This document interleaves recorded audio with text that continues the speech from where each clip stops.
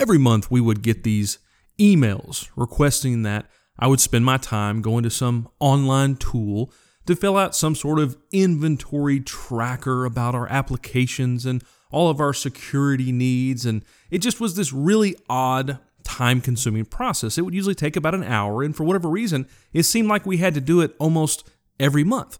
And I would ask my boss about this and say, why do we need to fill this out? And he would say, don't worry about it. It's not that big a deal. And I tell him, I have too many things going on right now to go spend an hour dealing with this because I'm focused on my actual day job. And he concurred and said, sure, don't worry about it.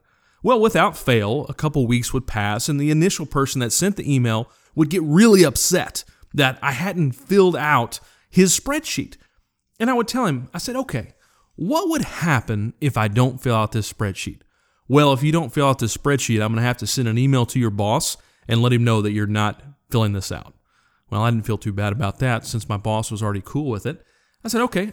And what if I still don't fill it out? What's going to happen next? Oh, well, we're going to send it up to your executive director and tell him that you didn't fill out this spreadsheet. Okay, that sounds good. And then what if I still didn't do it? Well, you don't want to do that. Then it's going to go all the way up to your VP, and you're going to get on a list of people who didn't fill out the spreadsheet. Okay. And then what would happen next? Well, you would get an email, and they would ask you to fill out the spreadsheet. Okay.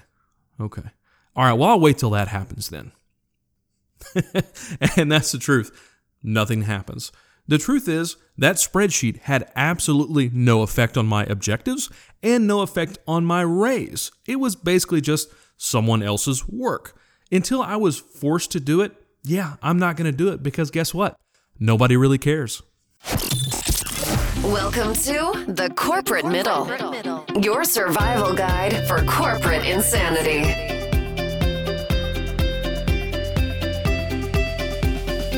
Welcome to The Corporate Middle. I am your host, Donald Metter. Today, on 5-Minute Manager, I'm going to give you some quick, actual advice that you can use today. Now, I want you to think back, way back for some of you, when you were in college or even in high school.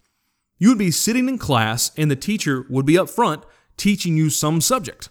Without fail, there would always be that one student that would raise their hand and ask, "Is this on the test?" What would happen if the teacher said no? Everyone would just stop listening because there was really no point. I don't need to learn this. Your team, your company, is only going to focus on what is measured and what is rewarded. That's it. One of the process improvement projects I was working on had to do with an internal ticketing system, trying to improve that response time for customer issues. During my initial investigation, what I found was the technicians did care deeply about how long a ticket stayed open, because their raise and performance was directly tied to how long a ticket stayed open in their queue. They actually would get the metrics at the end of the year on how quickly they were turning around tickets. So they did. They really, really cared about it. What do you think they started doing? They would close tickets that weren't really finished. Or they would transfer those tickets to another person because the clock would restart when it moved. The company was measuring and incentivizing the wrong behavior. They were measuring and rewarding the wrong thing. What they should have been looking at was successful resolution of the tickets and eliminating the number of handoffs, which is what I came to in my conclusion. The company had created its own monster in the sake of efficiency, but it really wasn't the technician's fault. They are going to focus on what is measured and what is rewarded. No matter what that means to get to it sometimes you're actually measuring the wrong things. As a middle manager, here is a little bit of the bad news. You are not in charge of what your boss or your organization cares about. They may be measuring the wrong things.